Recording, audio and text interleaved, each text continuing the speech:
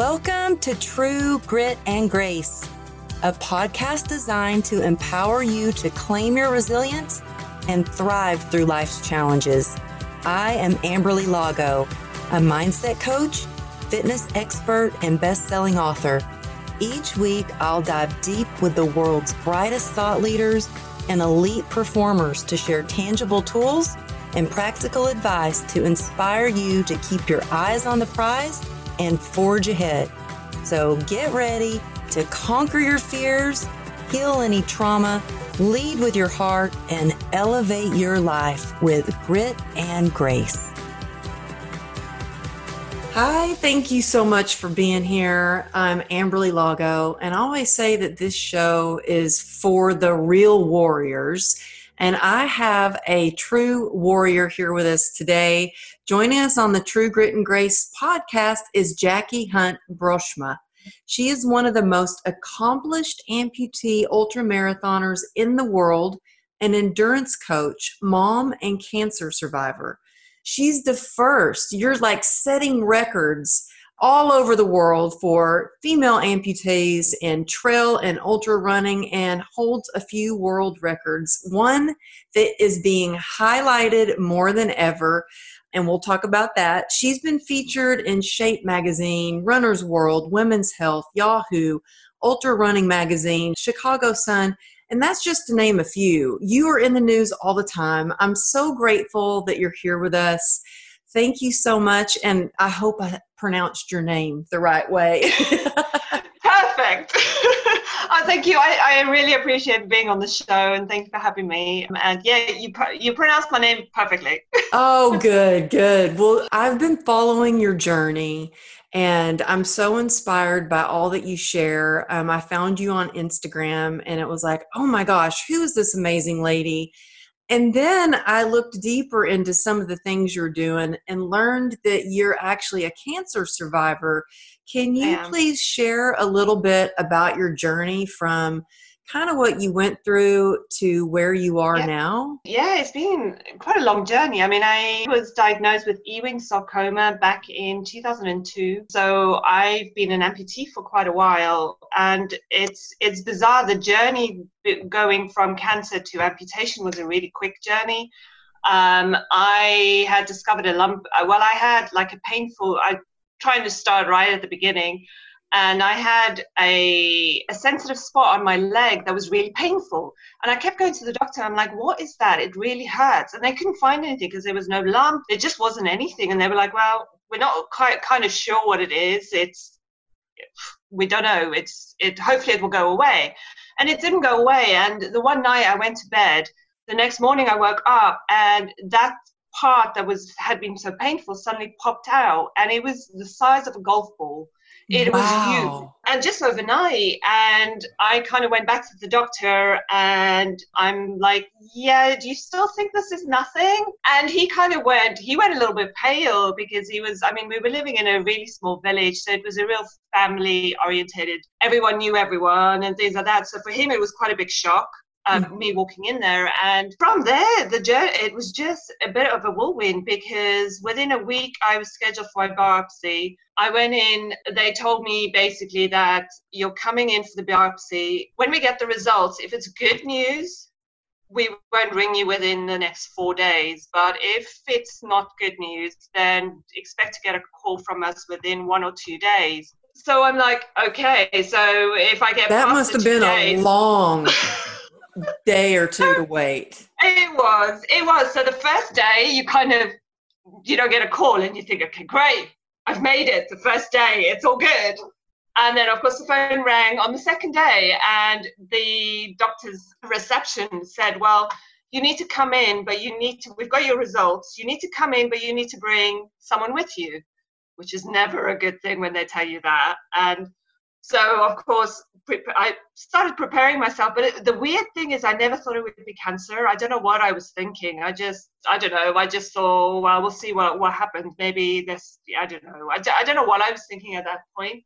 Well, I think we never want to think of it being cancer. Like That's the it's thing. You just don't, you kind of go into a bit of a denial, I think. And it's just like, yeah, cancer happens to other people. It doesn't happen to me. That's kind of hmm how you start thinking a little bit. hmm We went and got the results, and I kind of walked into the doctor's surgery. And at the time where we were living, the hospital, they had, there was a priest and there was a nurse and there was a doctor kind of walked into the office. And I'm like, oh my goodness, this is not good at all. And my heart kind of sunk. And Oh my goodness, a I'm priest, like, oh a my doctor, goodness, and a am I nurse? dying?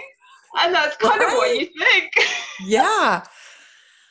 They broke the news to me and they said it was cancer. And I, to be honest, I kind of went into, I can't remember anything after that because you kind of just blank it out. I wasn't listening. My husband had to take notes because I kind of as if I'd left because I was in so much shock that Mm. it wasn't a diagnosis I was expecting at all. I mean, I was in my 20s and it's kind of, I just got promoted at work. We were doing really well. We were traveling a lot. I mean, it was kind of, and we'd only been married for like 3 years. So we were still in the kind of the honeymoon phase and just enjoying life and things like that. And I remember walking out and my husband said, do you want to go home? Do you want to go back to work? And that's all I remember after that appointment was I just said to him, I said, I just want to go back to work. So I just totally ignored it. And I didn't want to know anything about it. So I went back to work that day. And then obviously I had to kind of face up with it and we had to kind of start making decisions and things. And they had a week after them telling me, we had to go see a specialist. And at the time, they hadn't told me what kind of cancer it was yet. They said they'd kind of leave all that information for the specialist to kind of talk to me and things like that. And we thought, okay, fine. So I just thought naturally I was going to go down the chemo route and we'd see what they say and what the next steps were. And we get to the specialist and there was no indication. I never thought that amputation would be like on the cards at all. And we walked into his office and he sat us down. He said, well, you've got Ewing sarcoma, which was it's a very rare, it's a childhood type of cancer, and it's a kind of it's a type of bone cancer, but it's a very rare type of cancer. So there's not a lot of studies into it and things like that. And he just said, well, where the tumor was located is if they removed the tumor, I'd lose the use of my foot. And they could try chemo, but it's not successful in this kind of tumor, so it wouldn't shrink down. And if it broke off, it would go straight to my lungs. So Oh. they're like, the only option you have is amputation. Mm. And I was like, what? And it was like, first you get cancer, then you have to have your leg amputated. And especially being a woman, it's like losing part of your body is quite a big deal. I mean, it was And you're in your honeymoon phase exactly. And it of was your just like, marriage and you're so young and feel uh, like you're just starting out in you're just life and starting out and all that. And everything happened so quickly that I didn't have time to kind of grasp everything. And within a week from that appointment, I was scheduled for surgery. They needed to move with everything. So I had like a week where I was going back to back testing to make sure that if the cancer that it spread hasn't gone anywhere else and things. And thank goodness it hadn't. I was really lucky that it yeah, hadn't that's spread because I. really that's like I want to go back to the part where you had this pain in your leg. Yeah. And were you an athlete already? Were you very in tune with your body as far, because I mean, for me, I grew up an athlete and I was taught so often to just suck it up and push through the Uh-huh. pain. And was the pain so bad that it was like, this hurts, like it's, It wasn't. It would be like there is an element because I've got and that's also the other part is I've got a very high pain threshold, and it's probably because I mean, yeah, I used to be a swimmer, so I mean, you learn to push through certain things, and my parents were quite strict, and it's like, oh yeah, just suck it up. I mean, you fall off your bike, and it's like, oh, get up, you're fine, go on, and stuff like that. So I think there's definitely an element of that. I mean, it would be like if someone bumped it, it would be really painful. But other than that, it was like I kind of lived with it. So I don't know how long I actually had it before. it kind Wow. of actually became an issue. And thank Um, God that you took the steps to go to a doctor and say yeah, something's not right. We really have to be our own advocates and really go and say, nope, now do you believe me that something's not right? Look, this is what's going on. And thank goodness you did that so it didn't spread. But what was that like yeah, when you exactly. get to the hospital and they're about to amputate? What was your thought process when you were about to go under anesthesia for that? oh man, it's just part of me just wanted to get it over and done with and just go. It was like, it was weird. I kind of went into survival mode, and I wanted to get it over and done with, and I wanted to go on with my life. I was kind of, I think, survival and denial in the same process.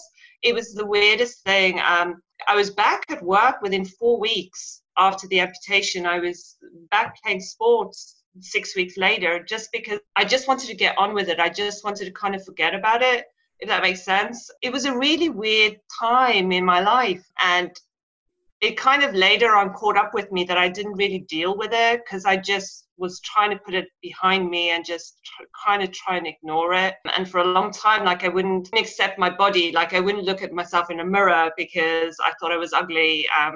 Yeah. And it's just like, and I remember the night before my surgery, I sat in the bath and I looked at both my legs and I just cried. Oh, And I was like, tomorrow I'm going to, and I literally said that to myself. And it's the weirdest thing. It's the weird things that you actually remember. And I looked at my legs and I said, tomorrow I become ugly, because I oh. believed being an amputee made me ugly. It was the weirdest thing. I just, Well, I so relate to what you're saying on a different level because I woke up from a coma after my motorcycle accident. yeah, And I when saw that. doctors Yeah, told me they were going to amputate my leg, and they said, you have a 1% chance of saving it. And I was like, okay, then we're going to save it. yeah, And I remember yeah, there was, I now, had I known that I was going to have 34 surgeries and be in pain the rest of my life, I probably would have said, you know what, let's go yeah, ahead and amputate. But I didn't know, exactly. and you can't Yeah, go back in time. But I remember my first big talk show, I was sitting with Megan Kelly. We're on the Today Show, and she said, well, why did you want to keep your leg? And I said, the only thing I could think of, I said, well, it was my leg and I wanted to keep it. Or she's like, why didn't you want to amputate? And I'm like, because I wanted to keep it. So I think I had some thoughts of, yeah, yeah, that, amputation to me meant that maybe I wouldn't be able to run the way I used to. Maybe I would be less than. Maybe my husband wouldn't yeah. love me. Did you have thoughts in your mind of what if my husband doesn't love me anymore? Were you already a mom? Absolutely. No, I wasn't. I wasn't a mum yet. No. We had children quite a lot later, and those are things that go through your mind. Is just because at the time when I had it, you believe if you had your leg amputated, you become disabled in a sense, and that to me just felt like there aren't a lot of options. Will I be in a wheelchair? Because a lot of people said, "Oh, you're going to be in a wheelchair now, aren't you?" And I'm Oh, like, yeah, so there was a lot of that too that you kind of had to fire, and then of course, yeah, because you're gonna look different, and is your husband gonna love you the way you are? Because especially because we'd only been married 3 years, so you're like, I'm gonna look very, very different, and it's kind of all those kind of things you have to deal with, which I wasn't great at dealing with in the beginning. It took me quite a few years to kind of work through the process and kind of accept myself for who I am. how do you think that you started to learn to accept yourself and look at yourself in the mirror and start to love yourself again? How do you think that you were able to do that? I think doing like running is definitely helped with my confidence. It's definitely helped me to appreciate my body and seeing it for what it is. I mean, for a long time, I would cover up my legs. I didn't want people to see that I was an amputee. Weirdly, I didn't want people to feel sorry for me. I didn't want a lot of like, even unless you knew I'd gone for surgery, you wouldn't know that I was an amputee, and I would never bring it up. I wouldn't tell anyone. I was kind of living like, I felt like I was living a double life because I was in so much denial, and I just, I I just didn't want to be an amputee. I just didn't want people to feel sorry for me. And it's, and, and luckily, and thank goodness for me, running definitely helped. It just showed me that I was stronger. It gave me confidence to kind of come out. You know what?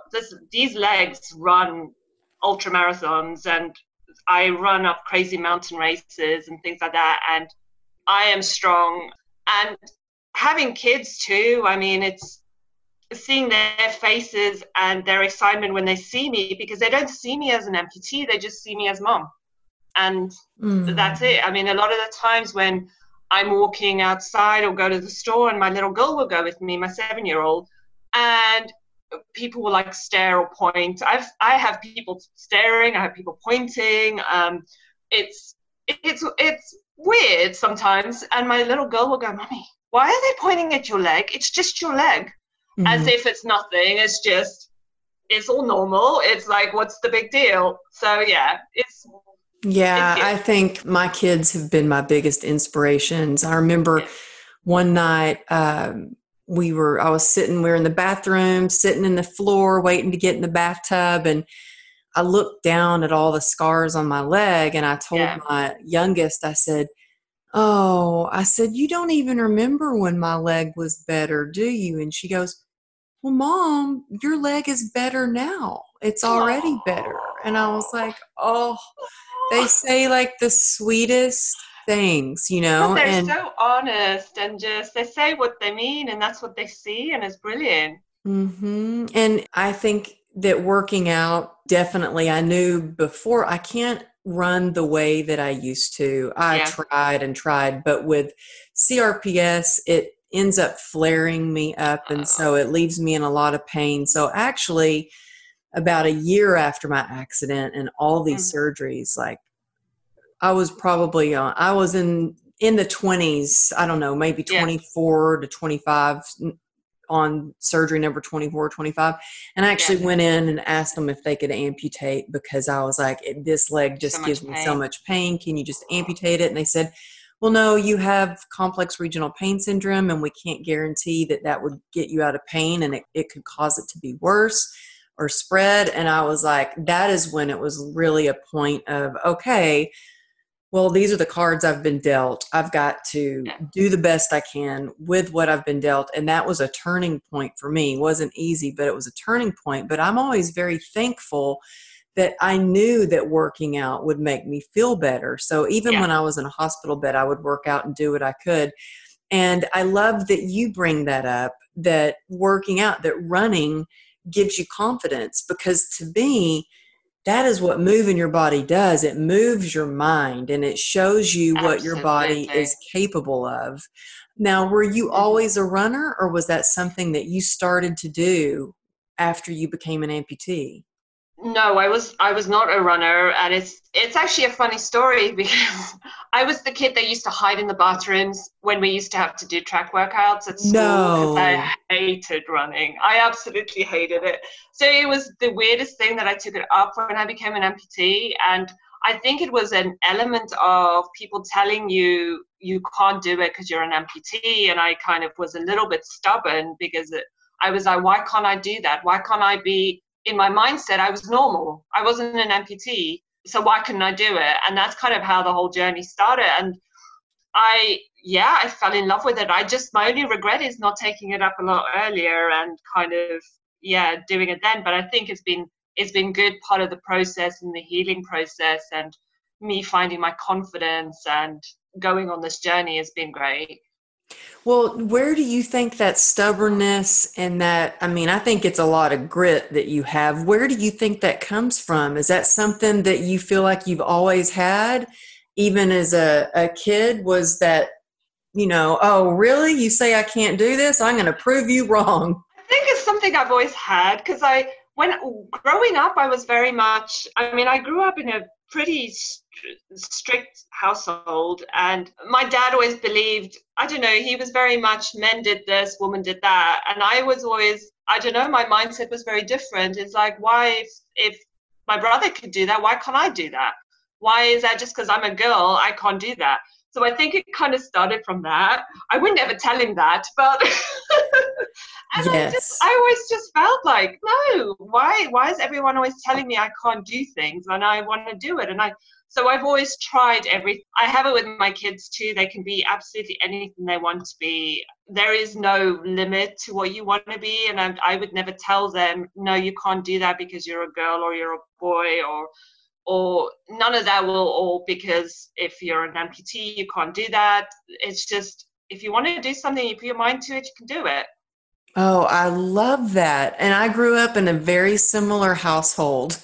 Even, the boys were supposed to mow the lawn, and I'm like, well, why is that a man's job? I can mow the Yeah, lawn. exactly. Like, I can do that. What do you mean? I grew up in a small town in Texas, and it was very much, with Yeah. my mom and dad. My mom's a Southern belle, and so everything was like, be very ladylike. And I was always a little bit like, no, that's not me. Where do you find your Um, motivation? I see my kids. I always look at my kids. They always look up to me, and it's just I never want to disappoint them. And I think they're definitely like a big part of my motivation to keep going and keep pushing. And it's fun to see their little faces when I've achieved like big goals. Or this afternoon, I'm going running with my 7-year-old because she's like, "Mommy, I can't wait for us to run. This is the best day ever." And so it's Oh, kind of things like that that kind of keeps me motivated. well, what would you suggest for somebody who's like, well, I want to build my confidence. I want to feel better. I want to start running, but I don't even really know how to set up something. You teach people kind Yeah. of the endurance, and what would you suggest for them to do? It's all small steps. You kind of have to start slow and build yourself up. Don't expect to kind of in a week run a marathon. It's a process. So it's just and for me, running is it's about the joy of it. It's got to be fun. You have to enjoy it. I think that goes for anything in life. If it's not fun, then you Yeah, won't stick to it if you don't find joy in it. And that's why exactly. I've been in the fitness industry for so many years. And I always try to make it with, even now training clients through Zoom, just try to make it fun. Like if it's Yeah. not fun, why would you want to do it? Exactly. It's like, yeah, what's the point then? Yeah, yeah. But you really go to the extreme. And I want to talk about your Yeah. biggest, latest accomplishment, which was you ran 100 miles on a Yes. treadmill within 24 hours. Yes. And I was reading that to my husband, and he's like, what do you mean? How's that possible? And within 24 hours, like, how do you run straight through? I'm like, well, honey, she's got to get off and like use the bathroom. Uh-huh. So, you've got, but 100 miles. And then it's, for an average, regular person with two legs, or an average Yes. person that runs all the time, or any person who runs, is one thing. But you explained how running with a blade is a lot trickier on a treadmill, and I didn't Uh-huh. think about that, like how it could get caught, how you could trip. I mean, I can barely go on the treadmill anyway. But how did you, or why, first of all, did you decide I'm going to do 100 miles on a treadmill? Because I'm a bit crazy. No, I'm just kidding. Well, that's good. Yeah, got to be a little bit crazy. I was due to run 100 miles, and then with the whole COVID, it got cancelled. And I was determined. I really wanted to run 100. So I kind of looked, and I was going to do a loop around my neighborhood, and that's like a half a mile loop. So I'd be going around in circles. The neighborhood at the time, it was back in April, so it was just the whole COVID was like quite new and things like that. And there was a lot of neighbors kind of out walking their dogs and things like that. And I thought for a long time, like for 24 hours, I'm going to be going around. And I just felt like I didn't want to get in anyone's way. And I just felt it might just get a little bit complicated and stuff like that. And then I thought, well, I've got a treadmill. Why not try it on the treadmill? And then I kind of looked to see if an amputee, and it wasn't even in the thinking, but I looked to see if an amputee had ever done it. And I was like, ooh, an amputee hasn't done it before. So why not give it a shot and see if I can do it? bearing in mind my treadmill was quite old, and the longest I'd ever run on the treadmill was 10 miles, and I thought I was dying then. So I was like, yeah, 100 miles is going to be a challenge. Yeah, we kind of planned it, and like when you were asking about running on a treadmill on a blade, it is quite a balancing act, and I have to be careful because a lot of in the beginning when I first tried running on the treadmill, I'd be running too much on the front of the treadmill, so my blade would kind of hook under it a little bit, and that would trip me up. Or I'd be running too much at the back, and because I can't feel as much on my blade side, I'd be flying off the back. Oh, So I wow. was just like all over. I was like such a mess, but I've been practicing, so I've got into a rhythm. So it was all right. It wasn't too bad. But the other thing I had to think about was, will my treadmill last for 24 hours? Because I'm going to have that thing on for 24 hours. And I had loads of people message me, and they're like, well, at the gym, treadmills always cut out after 3 hours, because that's kind of what they're set on. I was like, oh, okay, the treadmill's going to cut out at 3 hours, so I'll have to take that into consideration. And others like would say, yeah, but your motor's going to burn out. So I'm like, okay, I don't have a backup plan. So if my treadmill breaks, I'm like, well, then I guess I'll have to do something else. And surprisingly, the treadmill lasted for the entire. I was saying to my husband, imagine if it had broken like the half a mile before the 100 miles, I would have been absolutely gutted. Oh, yeah. I mean, that's a lot to think about because it's one thing to think about how your own body, your Yeah, own engine is going to hold up and get you through. But to have that in the back of your mind, like, oh, I hope this treadmill keeps yeah. going with me. I hope. And by the way, you should get a sponsorship from that treadmill company. Absolutely. Because that Well, is, actually, now that you say that, they did actually send me a brand new one after the 100 miler. So I was really thankful. They were like, you know what, you deserve. And they actually sent me, like, yeah, one of their top range treadmills. So I was really lucky. wow. Well, you deserve that Oh, and thank more. you. I mean, that's amazing. Now, what is your thought process when you're running? Okay, for example, yesterday I went for a hike. I had planned on seeing one of my best friends for a hike right when COVID went down, and she is a ball of energy. She is just a spitfire. It's really hard to keep up with her. And Yeah. so COVID came, we didn't want to, be, close. And so then we finally, here it is 6 months later, and we're like, well, let's meet 6 feet apart. We can go on a trail that we can kind of space ourselves and we can still go outside and hike together. And we get to talking and we went far. Like it was like 7 miles. And Yeah. I thought my leg was going to fall off after I was like, okay, we got to start heading back. And I remember just having to look down, not look at how much further that I had to go. And I was having to tell myself, okay, keep going. You can do this. You're going to be able to sit down soon. Because in my mind, my leg hurt so bad. I just was like, Yeah. if she wasn't with me, I probably would have sat Yeah. down for a Yeah. bit just to get off of my leg. What do you do in moments when you're like, oh my gosh, I'm hurting, or this is a lot harder than I thought? How am I going to keep going? What do you tell yourself at those moments? I try and, like, with all my races, I try and break them down in small elements, and then I kind of say just get to the next. Like at first, I start with like easy targets, like 5 miles or 10 miles. Just get to the 10 miles. If it starts getting really hard, I'm like, just do 2 miles. Just get to 2 miles. See how you feel. Just keep going, and then you get to 2 miles, and you're like, okay, I can keep going, and then kind of take so that kind of, you're focusing more on just those small different steps instead of focusing on the pain, because there's a lot of elements where I have to cut the pain out because my stump, I mean, it swells up, it gets bruised at the bottom, I get like friction on the side. So there's an element of where I've learned to kind of just push it to the back, but by focusing on the little steps, like 2 miles. And sometimes, I mean, with the 100 miler, I was just going, all right, I just need to make it to the next mile, make it to the next mile. And it's like, you're kind of counting down, but that kind of keeps you focused on just little steps. And then it doesn't feel so overwhelming. Like you don't Mhm. have to think, oh, I've got another 80 miles to run. you're thinking, oh, I've just got a mile. I'm just moving to a mile. Okay, I've got to the mile, it's the next mile, and just kind of break it down that way.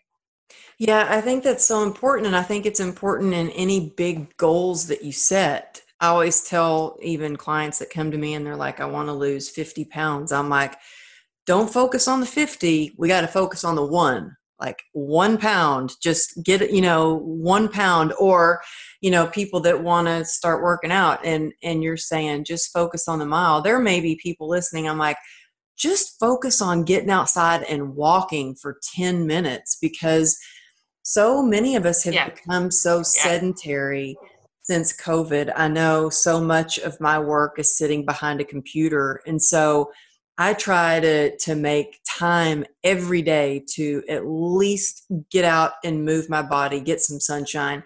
But I think that is yeah, such great yeah, advice to just focus on one step at a time, 1 mile at a time, 2 miles, like whatever, yeah, and kind yeah, of putting your pain in a compartment because I can yeah. imagine how that the friction you would have on your leg and blisters. And Uh-huh. did your leg, did it have blisters on it when you were It did. Yeah, I've got so many different like socks and things that I kind of work around with and things like that. And when it gets really bad, I'll kind of switch legs that I can kind of just use another leg. So it's kind of like you changing shoes. So it just gives you a pressure point on a different part of your stump. And that kind of helps. So I'll do a few miles in a different prosthetic and then swap back again to my running prosthetic just to kind of give it a little bit of a break. And that kind of relieves it.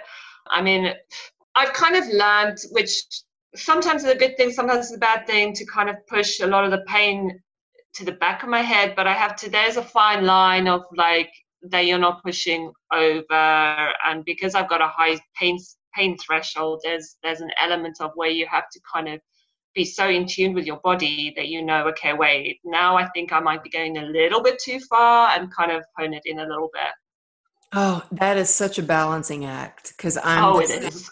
I'm the same and I have like pushed it too far so many times and I'm just Yeah, trying to get, and also too like it was hard for me like it because I would be like all in my ego about running and proving to myself that I'm going yeah, to do this, or and it was really hard for me, still hard for me sometimes, to even like yesterday with my friend say, I'm going to have to turn around now. I won't be able to walk any further if I don't. And it's not that, I mean, I want to do it, but I yeah, know that I'm not yeah, sure my leg will hold up that much further.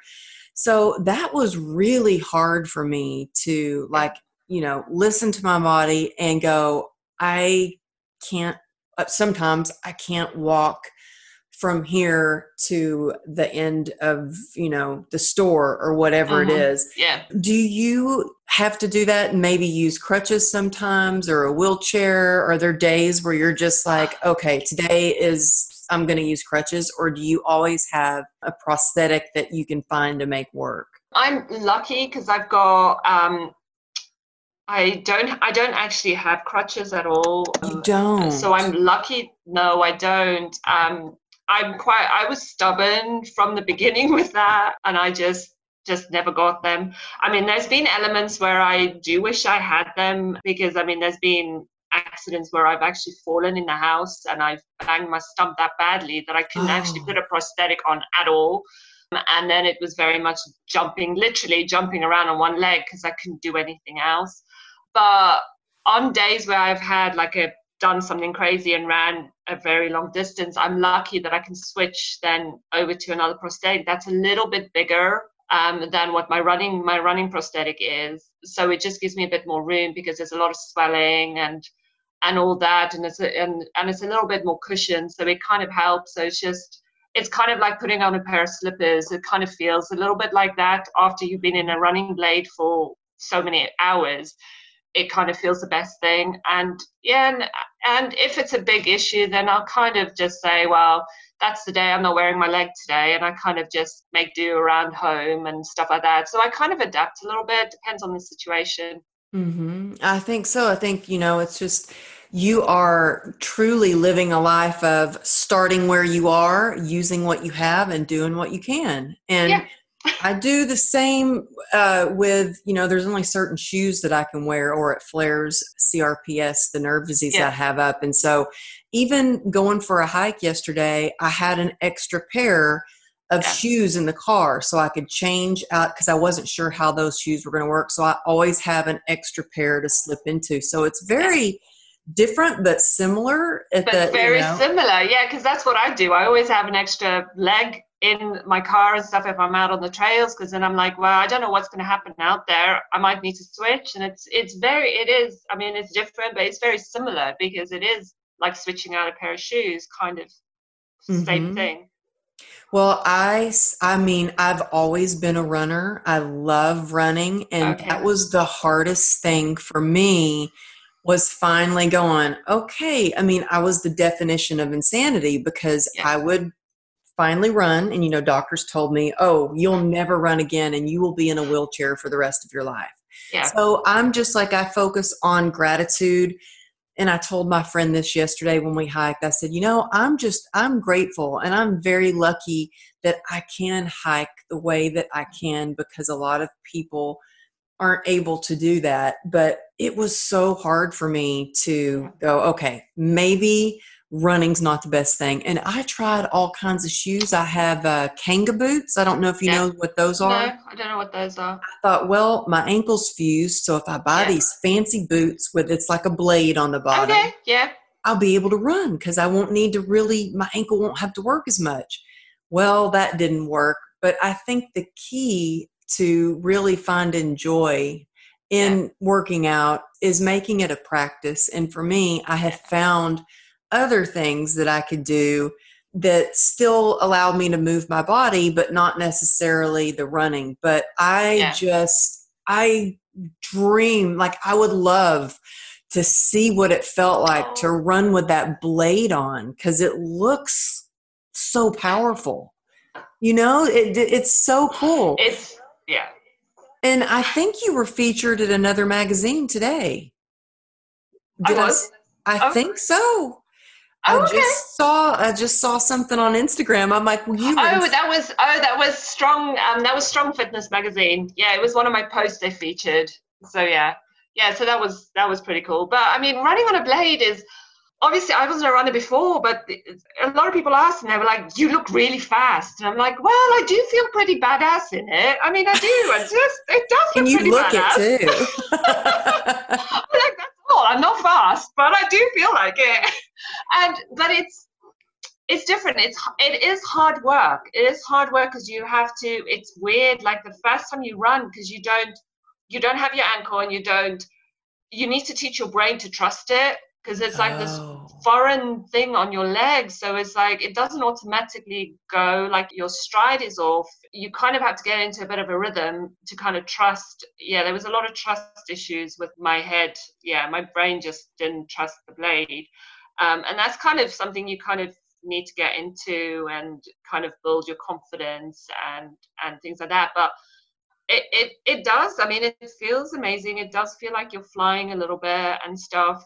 I can't compare it because I wasn't a runner before, so I'm like, it kind of just is become part of my body. So I'm like, yeah, I just go out, and I think sometimes I probably take it a little bit for granted because I've become so used to it that I just put my leg on and I go out. So it's fantastic. I feel incredibly grateful that I'm able to do it. And I do realize there's a lot of amputees who would love to go running too, and they can't afford prosthetics because they're Oh, they're wow. ridiculously expensive. They're just so Wow. expensive. I sometimes I kind of when I'm always posting and things like that, I feel there's a bit of guilt too because I've been very fortunate with where I am and that I'm able to go running and things like that. So when it gets But you really know what? hard, You've worked really hard for that. I have, but there is an element where, I mean, we all have it. We have our bad days, and you kind of have a bit of a pity party. And I've always been very honest on my social media and everything like that. And it's like sometimes, some days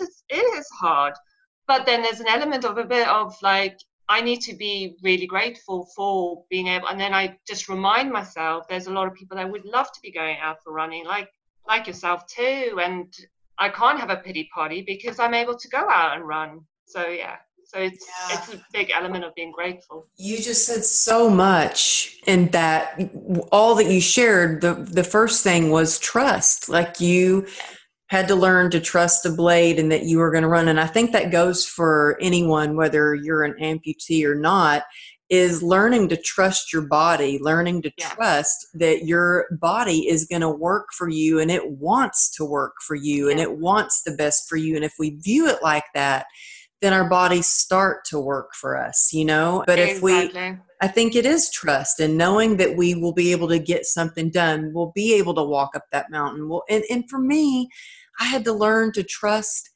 that my body, it's so interesting. For some reason, this popped in my head earlier today about the first time that I was able to stand on my leg again for the first time when I had been non-weight bearing for months. And it was such a trusting process because the inside of my leg is all metal. And I just remember those first steps of walking and thinking about, is my leg going to hold up? Is it going to crumble beneath me? Am I going to fall? Like all those things that I would think of. So there is a lot of trust.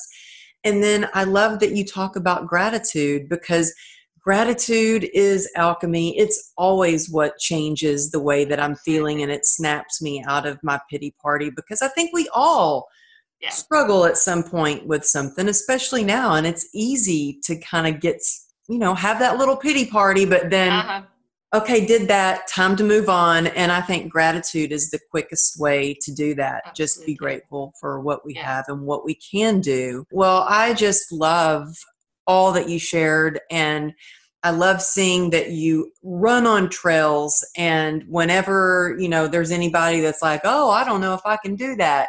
I'm sure they just look at you and just go, oh, she runs hundreds of miles. She runs on trails. You know what? I'm going to do it. You're so inspiring. Aww. I always like to ask people on the show, like what their definition is of resilience. And you are such a beautiful example of resilience. But what is your definition of resilience? I just never give up. Everything, I will give it a try. I just do my best with everything and just never give up. I love that. Yeah, it's never give up. Actually, look, that is what my shirt says. That is so funny. Never give that's up. Funny. We are I swear we're like soul sisters. We are, definitely. We think so much alike, and your whole process of how you dealt with, your cancer and your amputation, I felt the same way going. I was in denial. And so I can relate to so much of what you said. And I love seeing you. Y'all got to check her out on Instagram and your website's beautiful. Tell people where they can follow you too to stay inspired. Instagram's probably the best. NC Runner Jacky. Because that's kind of where I seem to post everything. Yeah, and your stories. I'm always watching your stories, and you can find her website there, and you can also check her out on all the magazines and news stories that she's been on, especially the recent one with running 100 miles on a treadmill. So thank you so much for being here to share your experience, strength, and hope and inspire us. I just appreciate you, and I hope that I get to meet you in person someday. So do I. That would be fantastic. But thank you so much for having me on the show. Thank you. Thanks so much for joining us this week on True Grit and Grace podcast. If you like it, please rate it or share it with your friends. That would help too. If you're not yet on the newsletter list, come over to amberlylago.com and jump on it.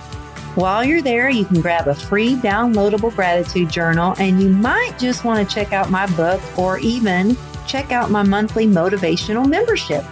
Thanks again for tuning in, and we'll see you next week.